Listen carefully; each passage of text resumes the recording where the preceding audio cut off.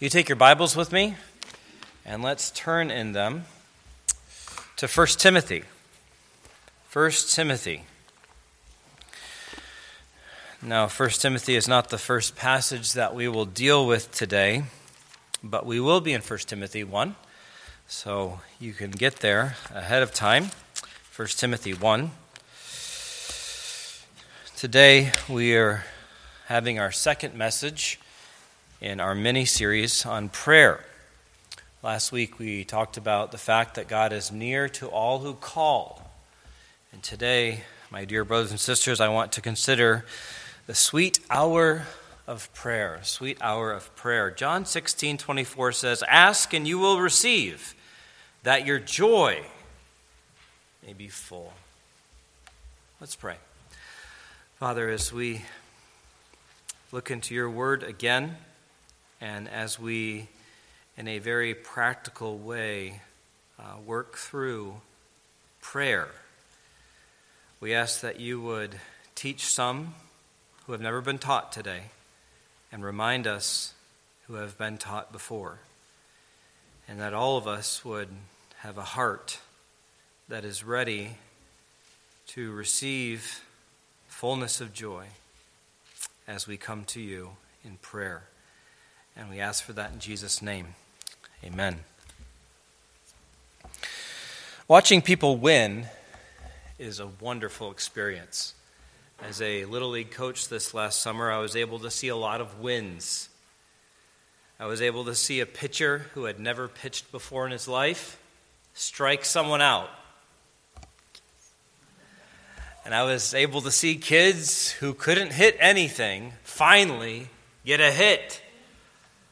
Oh, it is so good to see kids succeed at something. So good. Even in the last play of the whole season, I remember the night was getting late, and the other coach came up to me and said, "Hey, this would probably be it. We should be done after this." And I'm thinking, there's 2 outs, we're down 1 run, and we need a hit right now. And I'm going through batting averages in my mind, and I'm thinking, okay. And then he got a hit. Whew! That was exciting. And just to look at the child's face, it was just unforgettable. Now, we enjoy that in life, and I must say, as a pastor, I have similar experiences because I get to witness your spiritual wins, the wins of my brothers and sisters in the Lord. And in fact, I was reading 1 Corinthians 1 this last week, and it talked about this very fact, because Paul said, "I work with you for your joy." I work with you for your joy. There's a joy that we can experience as we draw near to God. And that's my aim for you as your pastor. And one of the ways that you draw near to God, one of the ways that you express your faith in God, one of the ways that you experience the joy of the Lord is through prayer. John 16:24 says, "Ask and you will receive, that so that your joy may be full." The simple truth is that God fills those who pray with joy. Are you full of joy today? Do you know what it means? Do you know the experience of the song that we sing? Sweet hour of prayer. Today I want to point you to pray, because God has said that you'll receive the fullness of joy when you pray. Now we're going to speed through some points that we went over last week and then get into some more of the details of the coming weeks. But last week we addressed the question, what is prayer? What's prayer? You could say briefly, it's talking to God. That's one of the first definitions we taught our kids. But we had a very robust definition last week. And that is, prayer is offering up our desires to God in faith for things agreeable to His will, with confession of sin and thankful acknowledgement for His mercies. That's prayer. Prayer is heartfelt, honest communication with God, our Heavenly Father. And you know, most prayers in the world aren't that way. They're mindless. They're heartless. They're repetitive. I'm thinking mostly of like the Catholic rosary, where you just count beads, count beads, count beads. Say it again and again and again. Or like the 5 daily prayers for the Muslims, where they just stop at intermittent times through the day and same thing, same thing, same thing. I remember being on a missions trip in the Philippines, and I was going through a store, and all of a sudden this sound comes over the loudspeaker, and everyone stops because it was the Muslim prayer time. And then everything started back again. I just thought, wow. But there was nothing to it. I looked around at the people and nothing was happening. They weren't praying. I think that's why most people think that prayer is boring. I mean, prayer is like talking about the weather. That's just boring. Who wants to do that? But what God has said here in John 16 is that He's given us an open line to Him so that our joy can be full. And I would say that perhaps the key to having a satisfying time of prayer is being honest with God, because the psalmist says, pour out your heart to God. Because if you're praying, but your conscience is saying, you know, there's a difference between what you're saying with your mouth and what you believe in your heart. Prayer is never a joy, because your conscience always knows when you're telling the truth. When you're not telling the truth, it never works out for joy. So the key to prayer is just being honest with God. He already knows everything, so be honest with Him. Prayer is offering up our desires to God in faith for things agreeable to His will, with confession of sin and thankful acknowledgement for His mercies. So prayer is to be an honest word from the heart. It's also to be an honest word from the church, because prayer is not just a personal practice, it's a public thing. Say, why? Well, the early church devoted itself to prayer. They had a whole series on that from Acts 2, verse 42. Those who heard the gospel publicly, received the gospel personally, they were baptized publicly, they were added to the church publicly, and after that, they continued together, it says, in prayer. So that idea of Christians praying needs to be fixed in our minds. So let's put it to the test. What does a book club do when they get together? They talk about books. What does a knitting club do when they get together? They knit. What does a baseball team do when they get together? They play baseball. So what do Christians do when they get together? They pray.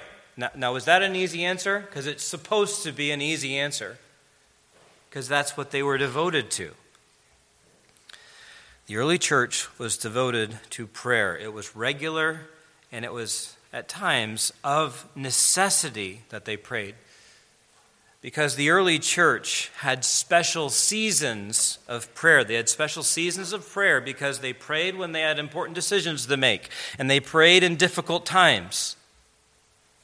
And the point there is that we all need to realize that when we face trying times, God wants us to know His presence. He wants us to draw near to Him. He invites us, cast your cares upon me. Cast your cares upon Him, Peter says, because He cares for you. The psalmist says, cast your burden on the Lord and He will sustain you.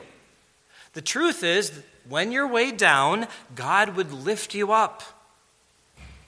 The Bible says the Lord lifts up those who are bowed down. The Lord lifts up the humble. So James, who is the pastor in Jerusalem, exhorted his believers, humble yourselves before the Lord, and He will exalt you.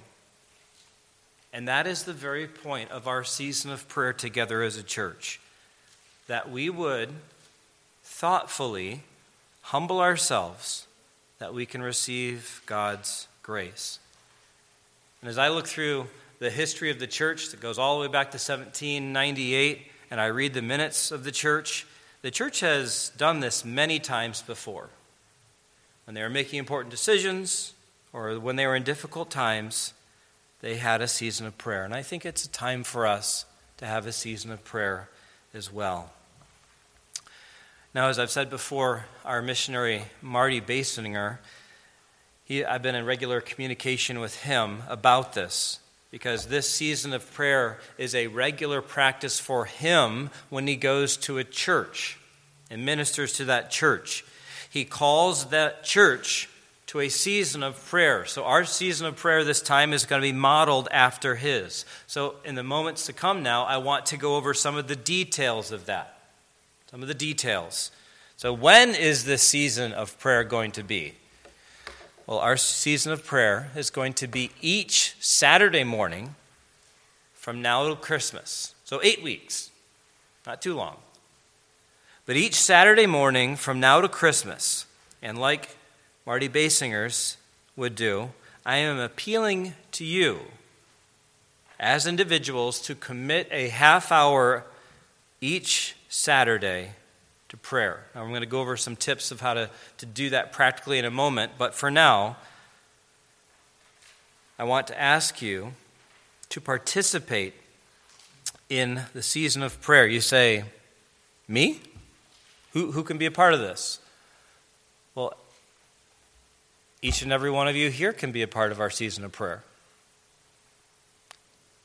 It'd be great if every single one of you was a part of our season of prayer. That said, I am particularly hopeful that every single member of Waterville Baptist Church will commit to this. And we've made a covenant to pray for each other, so this is right along with what we've already made a promise to each other to do, to pray for each other. So this would be an opportunity for us as a church to come together and pray for each other. But if you're not a member here, you can still be a part of this season of prayer. You don't have to be a member to be a part of this.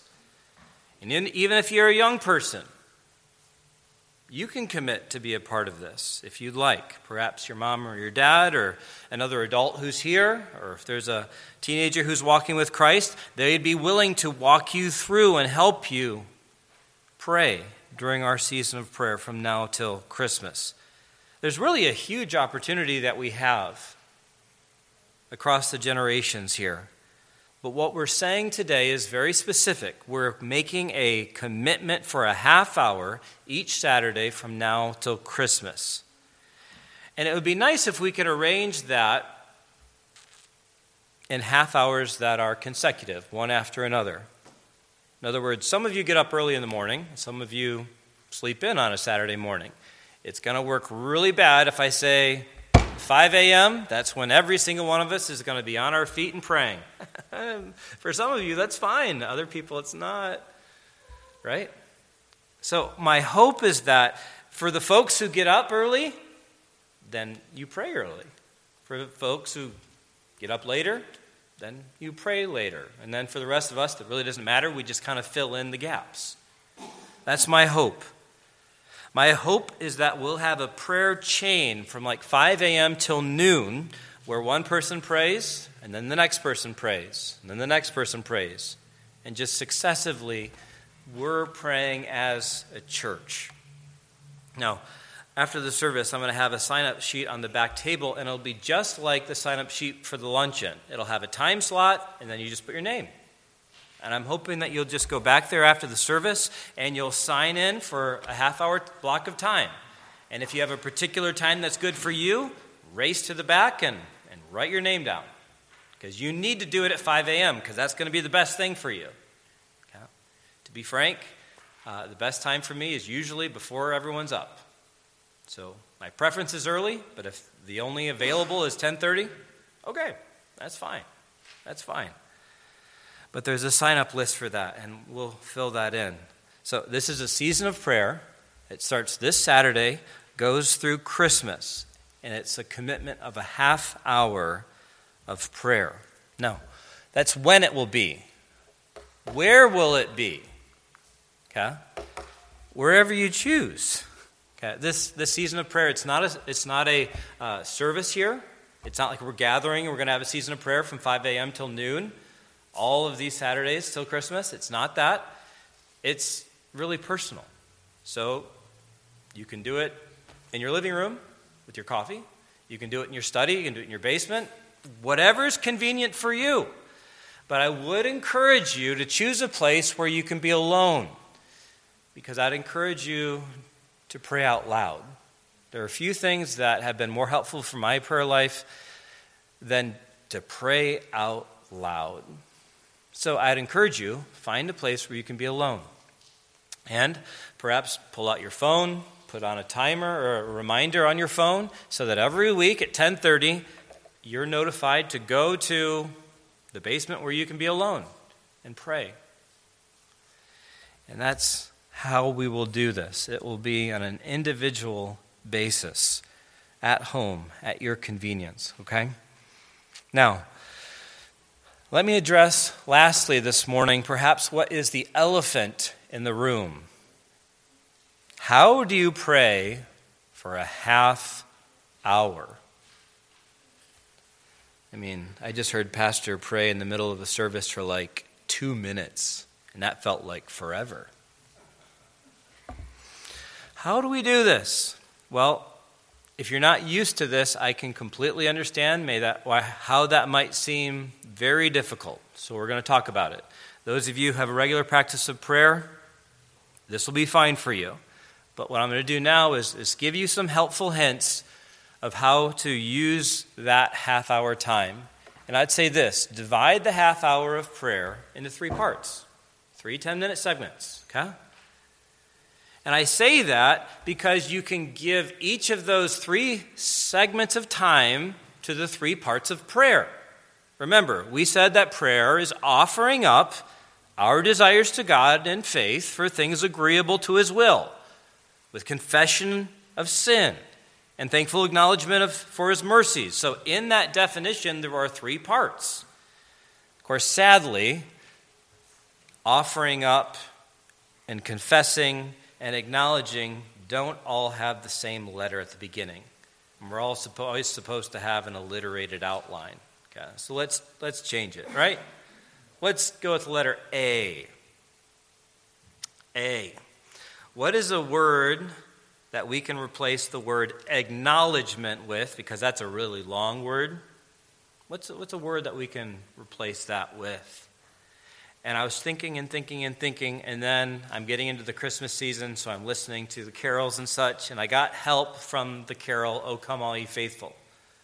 Remember the chorus? It says, "O come, let us adore Him." There's a short word that starts with A. So in the beginning of your prayer time, in the first 10 minutes, take that time to adore God. Adore Him for who He is and for what He's done. And that's how the Psalms often begin. Think of the most popular psalm of all. "The Lord is my shepherd." That's talking about Him. That's adoring Him for who He is. Or you could talk about the fact that it says, "The Lord is my light and my salvation." Or, "The Lord is my rock and my fortress, my deliverer, my God, my rock in whom I take refuge, my strength, the horn of my salvation, my stronghold." That's the stuff of the Psalms. Again and again, they begin by praising God.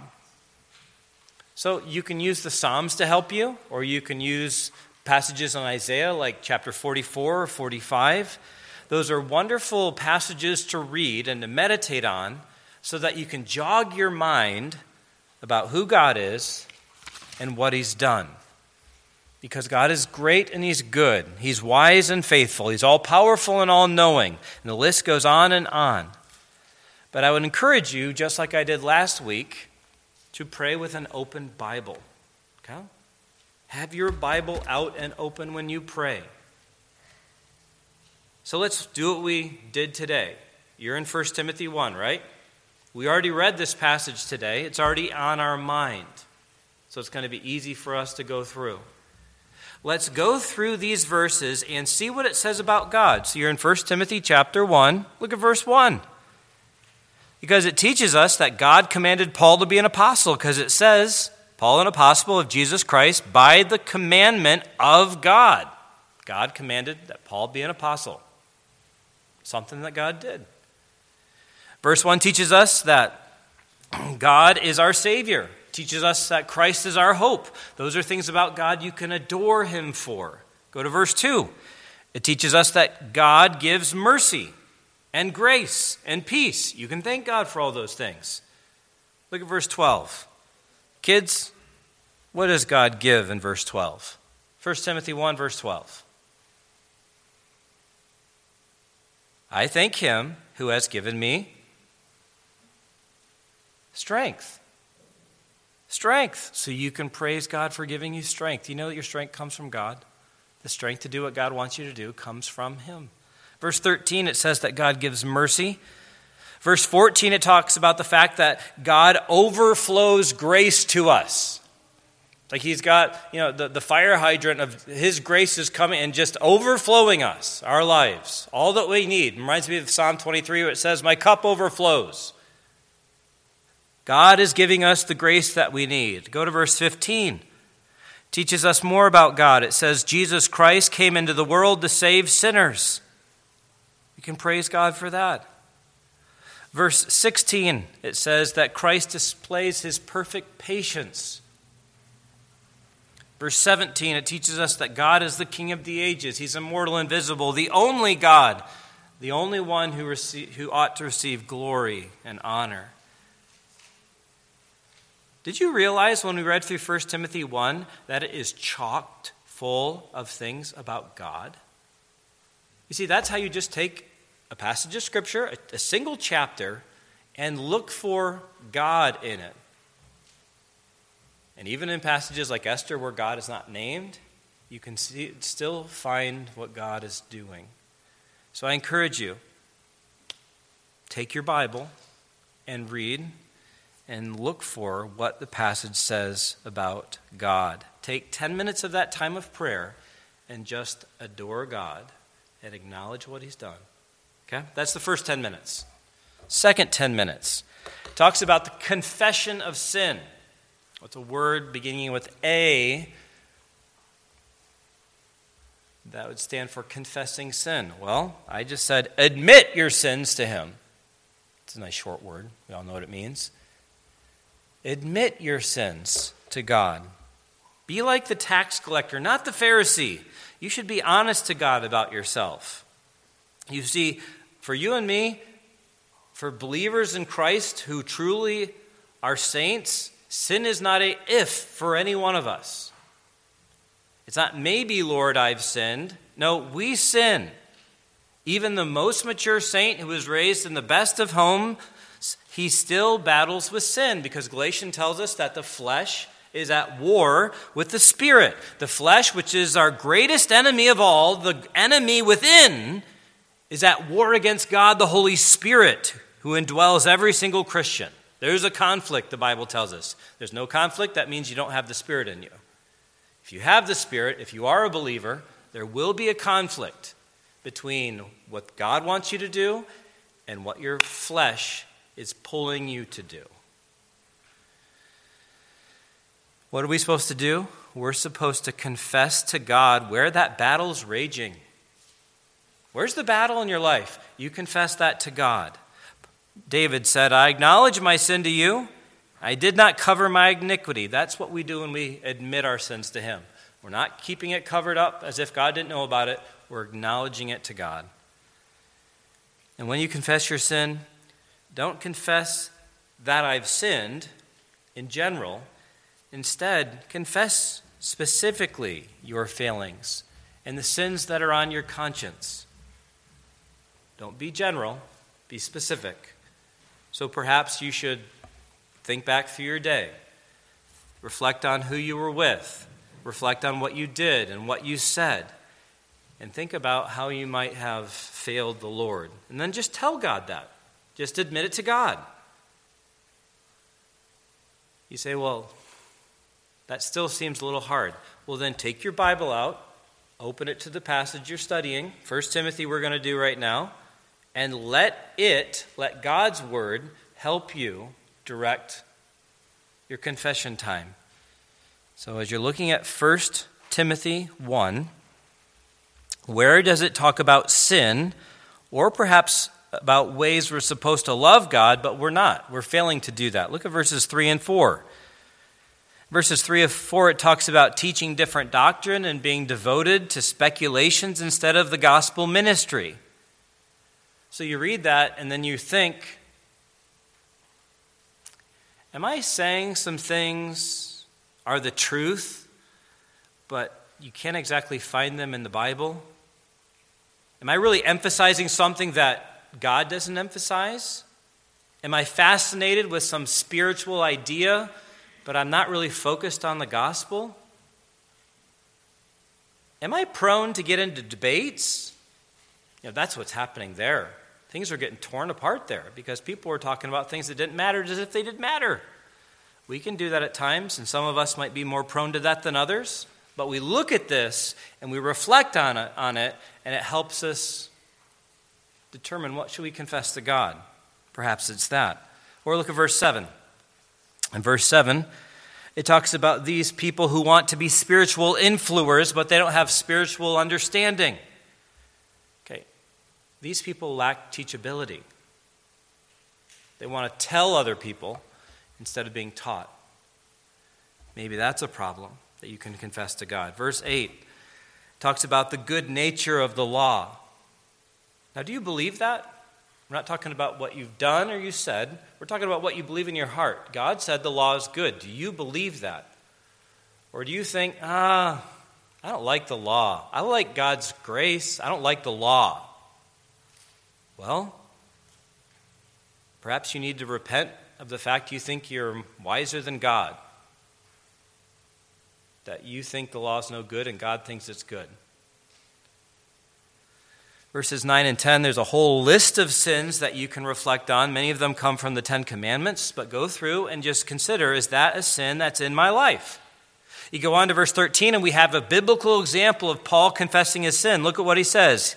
That he was a blasphemer, a persecutor, an insolent opponent, but he received mercy.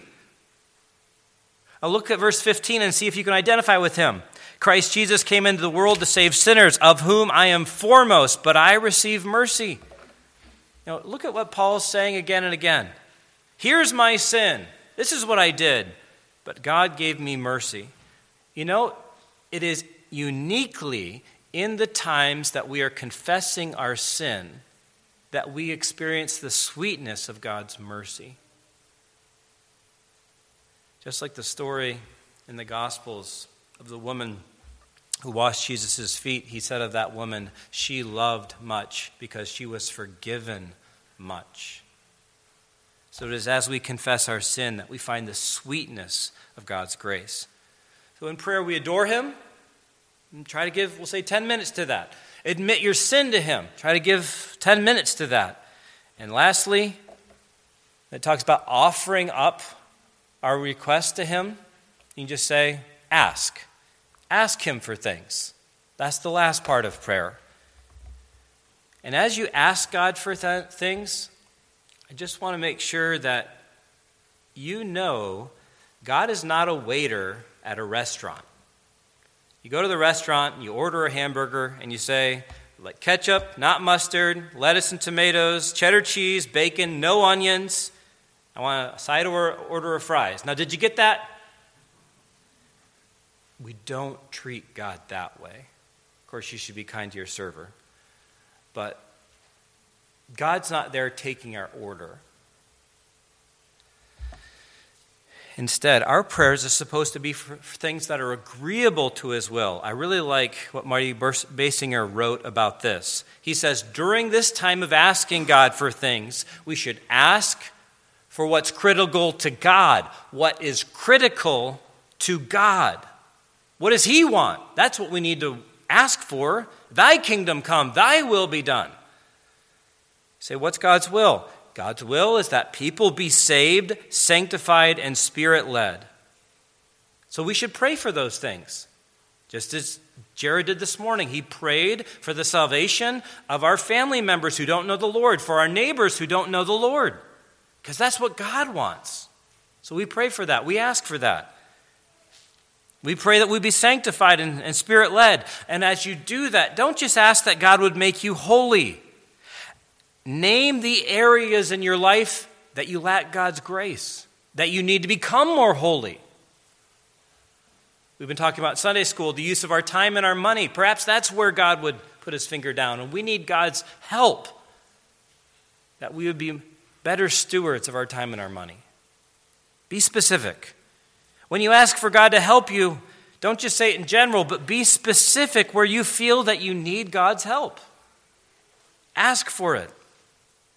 And as you go through these requests, remember those who are most significant. Ask for yourself, because you need to become more like Christ. More than other people, you focus on yourself and you becoming more like Christ. And then you should pray for your family, your spouse, your kids, your parents and such. Pray for your church family. Pray for your neighbors, your community, your government. And I listed our state and local governments at the bottom of the manuscript there. All their names are there. Pray for them. Pray for them by name. Reach out to them even, how you might pray for them. You know, sometimes we go through the Christian life and things at times seem a bit sour, seem a bit hard. We lack the joy that we perhaps want. We want to be closer than God than we feel presently. And one has said, maybe we're getting as much grace as we've been asking for, as much comfort as we've been asking for, as much holiness as we've been asking for. You know, sometimes we have too little because we've been asking for too little. So during this time of our season of prayer, I really want you to go to the Lord.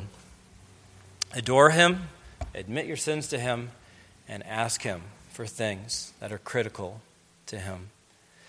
And as we do this, I really believe that we will have spiritual wins. It was fun this summer to be a coach and see kids have wins, to hit the ball, catch the ball, get a run. It was great. But one of the best things we could do, perhaps, is to personally, or perhaps as a parent, to see our children learn what it is to pray. And by God's grace, we will enjoy seeing those wins and knowing the joy of the Lord from a sweet hour of prayer. Let's pray. Father, as we consider this commitment we have, we ask that you would, Lord, give us desire in our hearts, and then, Lord, that you would give us the resolve that we need to give ourselves to this season. And, Lord, we look forward to, and with expectancy, to what you will do as we come to you adoringly, admitting our sin and asking what is necessary. We pray for that in Jesus' name. Amen.